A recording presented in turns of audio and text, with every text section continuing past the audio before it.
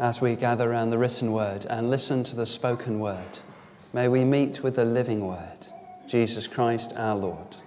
Amen. Do you like my ukulele? Who wants to hear my ukulele? Just a little bit. We haven't got ages.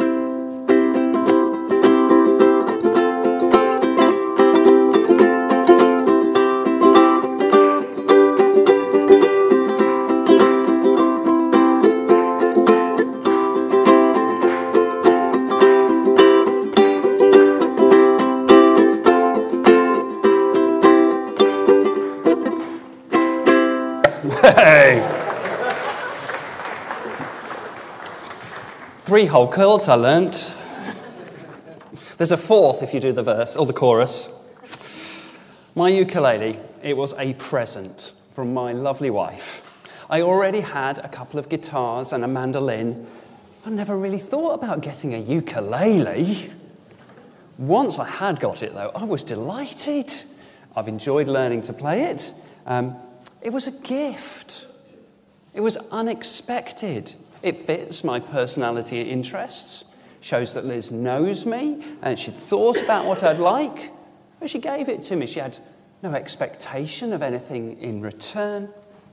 It's also a physical representation and reminder of Liz's love for me. Who knows? 75 years' time, missing its strings and a bit battered, might even end up on repair shop.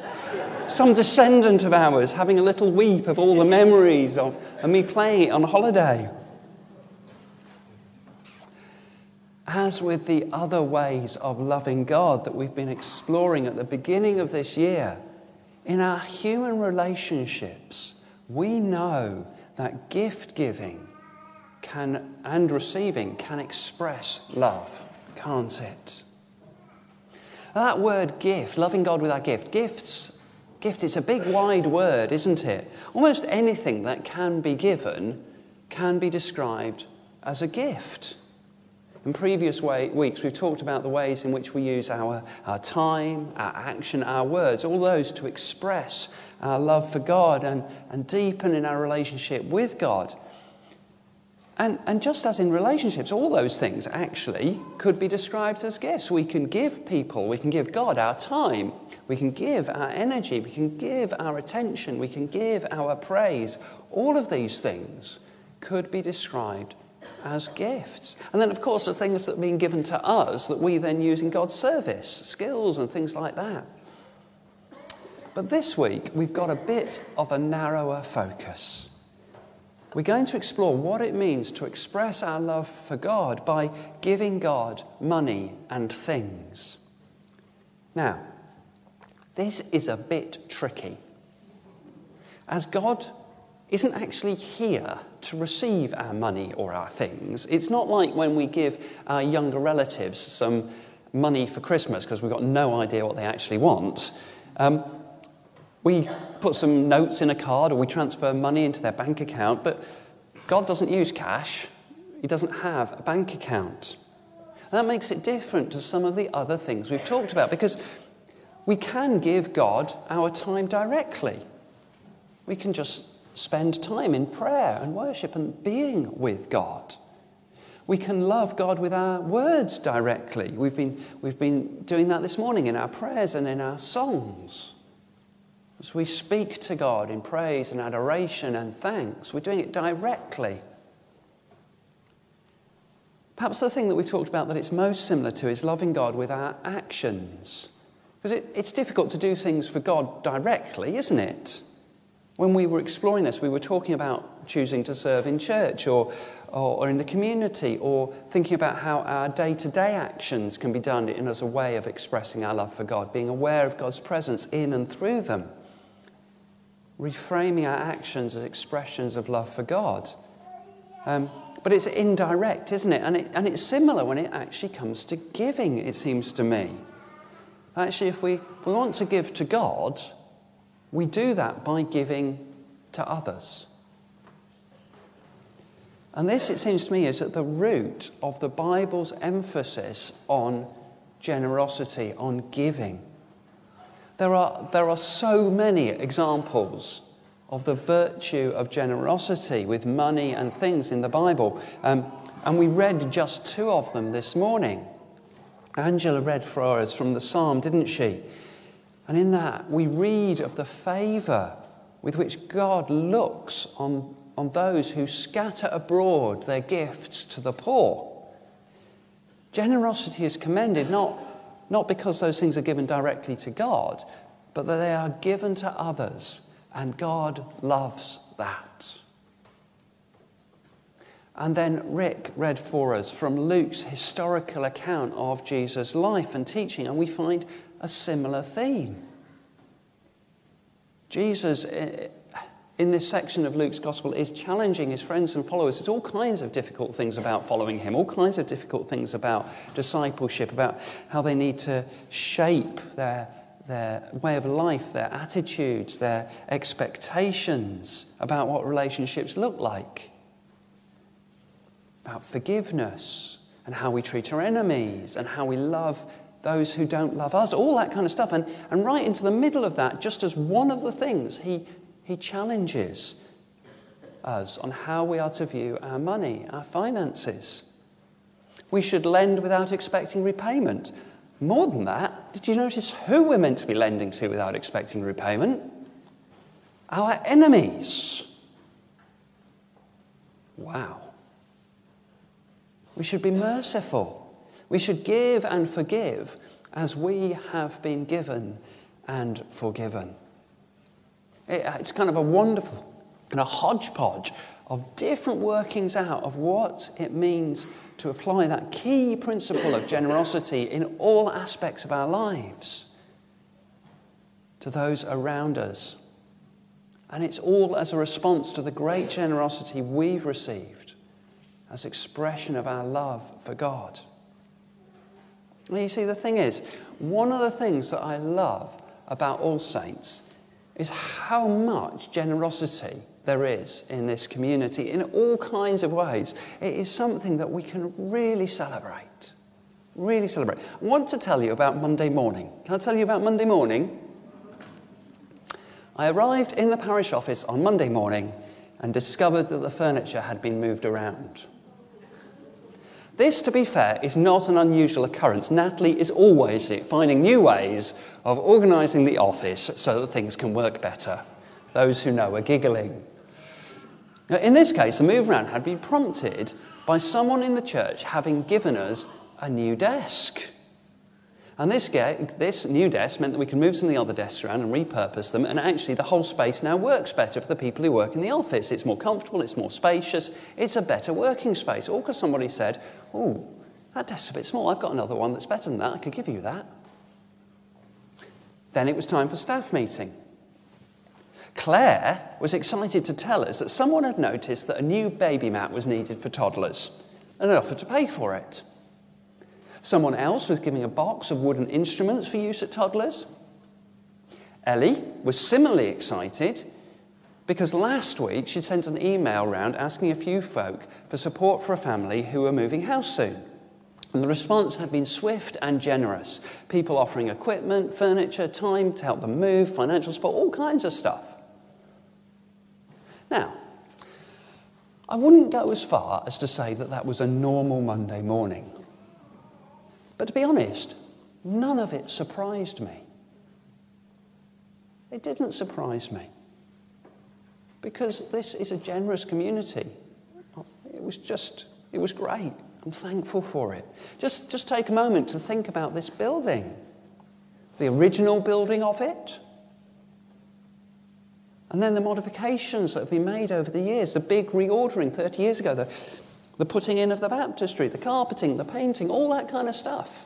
Those of you who are here at the time, you'll remember the generous outpouring that financed it all. The sound and the light and the video installations that we've been able to do over the last couple of years. The servery at the back we did 3 or 4 years ago. Making this building more welcoming, increasing our options for hospitality. All of this made possible by the generosity of God and of the people of this church community. Think about the community and mission initiatives that we're part of that have been financed by this generosity. The CAP Debt Centre, the Orbit Project, the Reconview Community Fridge, the 20 or so mission organisations that we support financially in this country and abroad. When the war in Ukraine started about 2 years ago, All Saints stepped up to support those whose lives had been flipped upside down. Several of us opened up our homes to those displaced by the war. We sent care packages and supplies to Ukraine. We raised money to send to a church in Kyiv who are providing refuge and care. So many different examples. I could go on all morning. I am so grateful for the culture that we have at All Saints of giving generously, intentionally, and faithfully. This hasn't happened by accident. Over the many, many years, the lay and ordained leadership of this church has taught and led by example. And now we're in a good financial position because of that long-term, consistent teaching that financial giving is a core part of Christian discipleship and an expression of our love for God. All of these things which we celebrate have been and continue to be made possible by the generosity of the people of this church with money and things. Generosity, which is an expression of love for God. Now, a couple of weeks ago, I spoke about loving God with our actions, and I included a bit of a health warning. It was for those who, because of life circumstances, they're not able to do what they'd like to for God, and they feel ashamed or condemned or frustrated by that. And I want to say a similar thing this morning, because we're celebrating generosity, and in a moment I'm going to go on to share a couple of specific ways which I'd like to invite you to consider expressing your generosity. But I want to make it clear that this is not about the amount you give. And this is not about guilt-tripping anybody. At one point in the good news of Jesus' life, we read that Jesus is sitting in the temple with his disciples, and he sees people going into the temple, dropping money into the collection box, into the temple collection box. And some rich people are making a great show of dropping in huge amounts of money, lots of clanking coins, and, oh, look at me, aren't I good? And a widow quietly drops in 2 copper coins. And Jesus turns to his friends and he tells them that that widow has given much more because she has given out of her poverty. In fact, if you read back a little bit, Jesus has been talking about the way in which the religious institutions devours widows' houses, and he's very cross. And my suspicion is that in Jesus' view, that widow shouldn't even have had to put 2 copper coins in, because all the money that had been given to the temple should be supporting her. The point is that this is not about how much we give. It's about the attitude of our hearts. Our hearts, are they inclined in generosity in ways we can do towards God? Not about making us guilty about what we can't do. There's no condemnation here. The Holy Spirit might be giving us a bit of a prod, particularly if we haven't revisited the level of our giving for a little while, or we haven't quite got round to filling in the giving form we were going to fill in. It might be a bit of a prod. There's no condemnation here. When the Holy Spirit convicts us, it comes with an energy to change. It doesn't come with despair or shame or guilt. So, bearing in mind all that, there are a couple of opportunities I would like to share with you. You'll see in the notices that our lay team, they do a great job, but we don't actually currently pay them the real living wage. We pay them the statutory minimum, statutory living wage, but not the real living wage that's calculated as to what actually people need to get by on well. And we don't actually pay them for all the hours they work. They do loads of extra hours. I think they're doing a fab job. I'd love to be able to do both those things. But to do this, we need to increase our annual income by about £7,000.